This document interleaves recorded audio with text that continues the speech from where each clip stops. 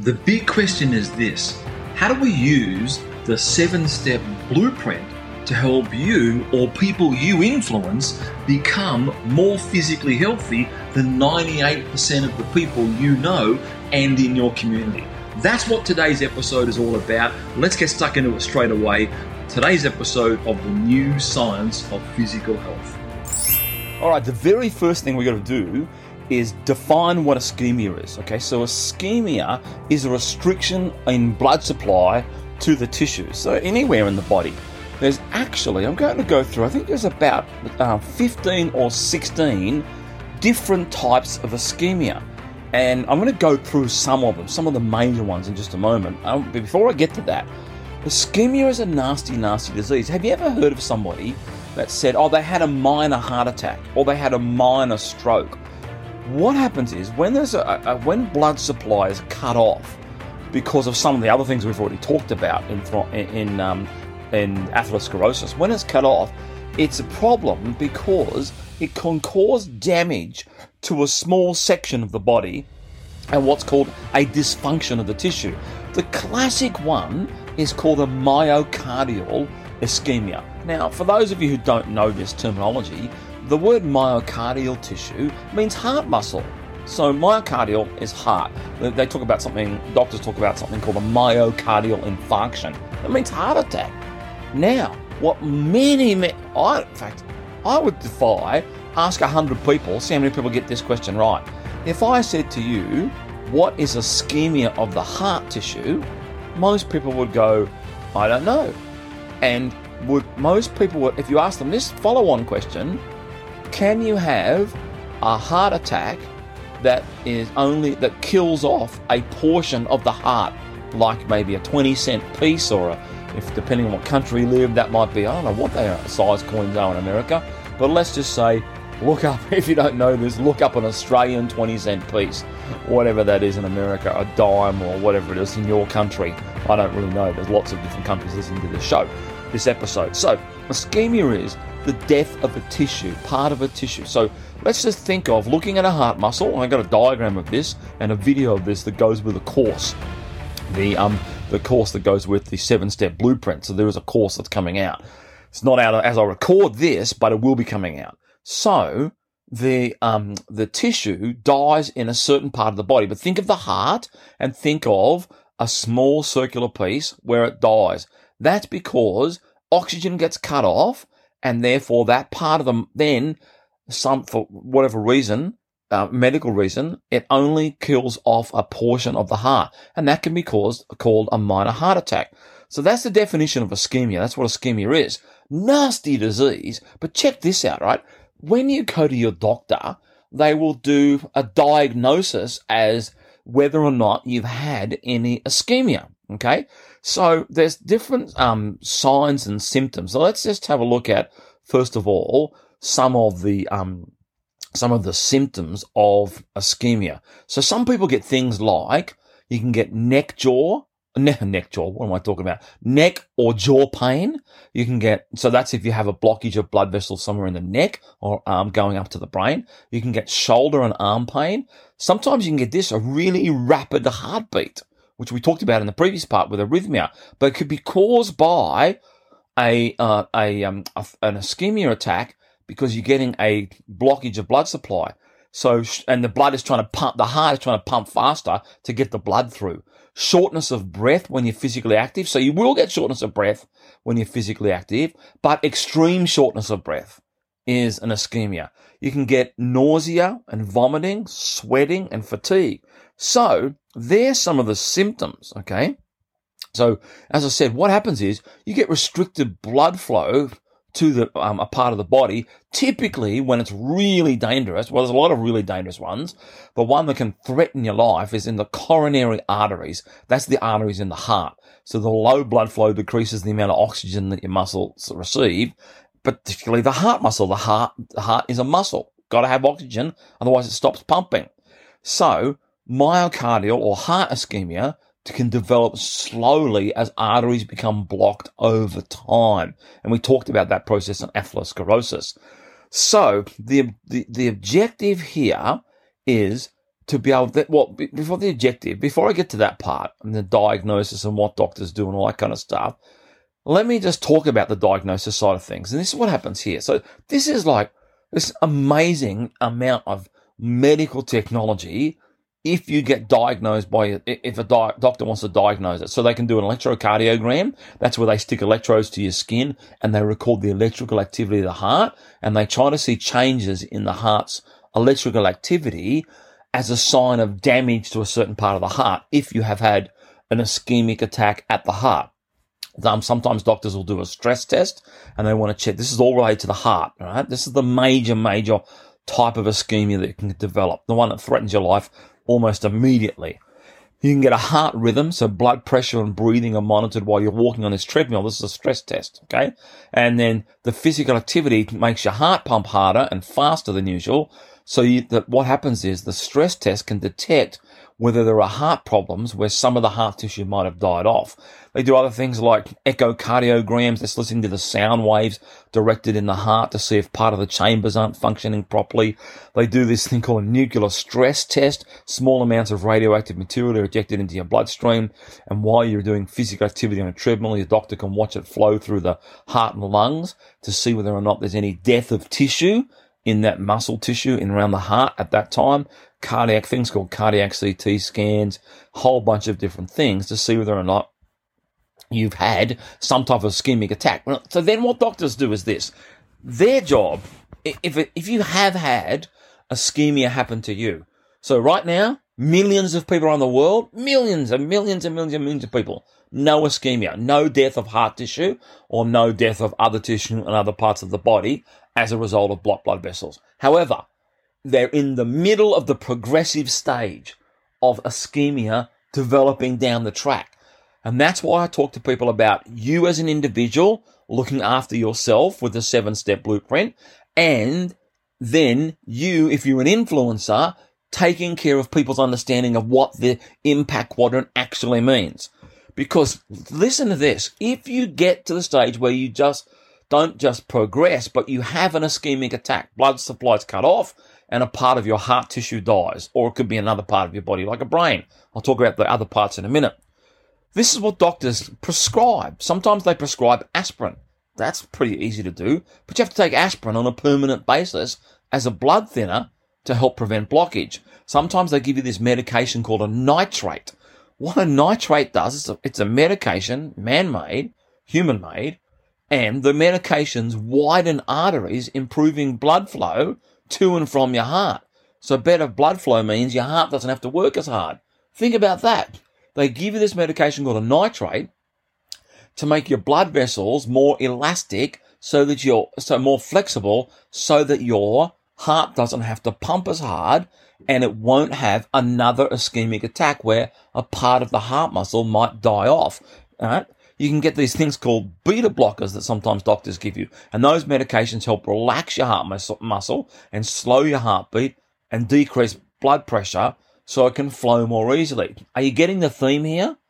If you go back to what the influencer framework is all about, the number one factor you can control, and it's designed to improve and cause adaptations. So what these medications do is they're a replacement for physiological adaptations that have not happened because of your low physical activity levels. And we know that people have low physical activity levels because we know what the data says. We know, for example, in Australian teenagers aged 15 to 17, 98.1% of teenagers don't meet the minimum physical activity levels in order to be healthy on a weekly basis. That's the Australian Medical Authority's chief medical doctor, the president of the Australian Medical Authority, Dr. Tony Bartoni, said in a quote in October of 2019, 98.1% of teenagers in Australia 15 to 17-year-olds heading towards adulthood do not meet the minimum guidelines for physical activity in order to be physically healthy. Now, they're still at school, so they've still got some association with having to do a physical education class, but they're about to head into adulthood. What stops when you go to adulthood? Forced physical activity stops. It's over. You don't have to do PE classes anymore. You don't have to go to a gym. You get to choose. So, here's the great problem I have in the way in which things are currently structured around the world. And I know I've talked to Professor Wisloff in Norway. I've talked to Dr. Kenneth Cooper out of Dallas, Texas, in Nashville in the United States. Here's the great problem that I have. We don't have the concept of, if you're not doing enough physical activity on a weekly basis in order to cause physiological adaptations, improvements in the structure of your heart and blood vessels and muscle tissue and cells. If you're not doing that, then you're going to head into this stage where you could end up with having an ischemic attack. Now, if you're not doing the correct amount at 15 to 17, and it's the same around the world, it's not just Australia, but if you're not doing it at 15 to 17, is it getting better at ages 20 to 25, 25 to 30? I know what the data says, it's not getting any better.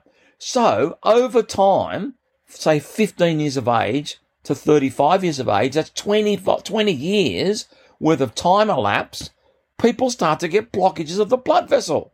And doctors can start, I know people in their 30s who have had nitrates, aspirin, things called calcium channel blockers. I'm not even going to go into what that is. Cholesterol lowering medication, those medications decrease the primary material that deposits inside the arteries, particularly the coronary arteries, the ones around the heart. Okay, there's other things called ACE inhibitors, and those medications help relax blood vessels and lower blood pressure. Now, if you're a person who's already in the advanced stages or under threat of having an ischemic attack, where part of the heart tissue might die off, then you want to take your doctor's advice. You want to do that. But here's my question to you. If it's either for you that you're listening to this episode about the impact quadrant, or it's for people that you influence, why would you want people to have to go down this pathway of taking all these medications? Okay, there's another one called Renexa. Medication helps relax your coronary artery to ease this pain called angina, which is the pain around the chest and the heart. Okay, and it's prescribed with other medications such as things like calcium channel blockers, beta blockers, and nitrates. Why would you want people to get to that stage where their bodies are compelled, in order for them to stay alive and to stay out of hospital, their bodies are compelled to take these types of medications? Why don't we change that whole philosophy? And that's the point of the impact quadrant, is let's move people out of this part of the disease funnel called ischemia, and let's get people into a situation where they don't even have to have medication. Or, heaven forbid, if it gets so bad, you can have these types of surgery. And this is truly the disease funnel in action. Okay? You have to have angioplasty and stenting. So what that is, it's a long, thin tube called a catheter that's inserted into the narrowed part of your artery. So let's say it's at your heart. Let's say it's in your neck. A wire, this is unbelievable. A wire, this is where people are headed right now that don't have any symptoms because they don't know what's happening, because they don't know what ischemia is. But to remove the threat of ischemia, a wire with a tiny balloon is threaded into the narrowed area of an inflated to widen the artery. A balloon, a small wire mesh, so a piece of coil, is a stent. It's usually inserted to keep the artery open. So you've either got a balloon in there, or you've got a piece of wire mesh in there. That's a surgical technique to prevent ischemia from happening, so you can keep the blood flow going. Or you could go and learn inside my course all about the influencer framework in step 2 and what you have to control out of those 6 things, and then use step 5 and 6 of this blueprint so that you don't ever have to get into a situation where you have surgery. That's the options. So you can go down those pathways. Millions and millions. I'm probably thinking about, I don't know, if 18 million people die, that means 36 million people have a heart attack. I would say over 100 million people worldwide, from the data that I've read, over 100 million people worldwide will be under threat of ischemia, who aren't right now, and will be in the next 2 to 3 years, who aren't right now. Because they might be 25 right now, but at 28, 35, 40, they will be, unless they understand this concept. So another surgery is, if it gets bad enough, doctors do, and I've interviewed a person who's done this, They do open heart surgery. So I interviewed Dr. Hugh Wolfenden from the Prince Alfred Hospital here in Sydney, Australia. And he does this, coronary artery bypass surgery. Open you up, try and bypass your artery, reroute the blood vessel, so to speak, then sew your chest back up. I think it's like 3 months or something before you come out of hospital. You're in intensive care. That's if it gets that bad, you will have coronary artery bypass surgery. When I was interviewing Dr. Wolfen and he says to me about this whole concept, I said, so do you ever think like what happens when you open someone up? And he said to me, look, Shane, what we often do is we do a bypass surgery so that's where you stop the heart, stop the function of the lungs, transfer it to a machine next to the operating table, and they open your chest up. That's what open heart surgery is. And he said, often what we do is we do the plumbing work. That's what he called it. We do the plumbing. We reroute the blood flow, sew the person back up. And he said, we hope for the best. I go, what do you mean you hope for the best? He said, there are hundreds and hundreds of tiny little blood vessels that have the disease, atherosclerosis, in them, but they're too tiny and we can't do anything with them. And I said, so what happens to those people? Well, sometimes they get ischemia of the heart, exactly what I'm just describing, partial death of the muscle tissue, which means it's permanently impaired, doesn't function properly, gives you shortness of breath, and you live a life where you might spend 10, 15, 20 years of your life living with this permanent disability before you pass away. So you get coronary, and so he said to me, we just hope for the best. I go, that's not a good plan, is it? He said, no. He said, once they get to my operating table, this is Dr. Hugh Wolfenden, he goes to me, once they get to my operating table, the horse is bolted. He said, it's over. He said, we're just trying to hold off the progression of the disease as best we can. That's an interesting perspective from a person who is an open heart surgeon. And then there's this other one called enhanced external counter pulsation. I don't even need to talk about that because we're getting too complicated here. The bottom line, though, is about ischemia, is that the main part of it is that it happens to the heart, the human heart. And it happens in other parts of the body as well, where it can deprive the body of oxygen. The one that causes heart attack and the one that causes problem. And what we want to do is we want to get people away from having ischemic attacks, whether it's in the brain, so the artery going up to the neck, which is through the neck, called the carotid artery. The simple goal is this. Use step 2 inside the course when that comes out, and use step 5 and 6 inside the course when that comes out to drive your body away from that. All right, let's go into the last part now, because what I want to talk about here is this concept of called thrombosis. All right, everybody, look, this episode is getting a little bit longer than I expected it to, so here's what I'm going to do. I'm going to divide it up into a few parts, because if I put it all together, the whole episode is going to be over an hour long, and I don't want it to be an hour long. So you can go and listen to the next episode straight away, but what I'd like to do is I'm going to publish them. I've published them all straight away, but what I'd like to do is I'll break this up, finish this episode here, say thank you so much for joining me, and get to the next part. So you've listened to this part, and it goes, the sequence follows on directly in the next episode. All right, everybody, see you in just a moment in the next episode. No, I won't see you, but you'll hear me in the next episode. All right, talk to you shortly. Bye.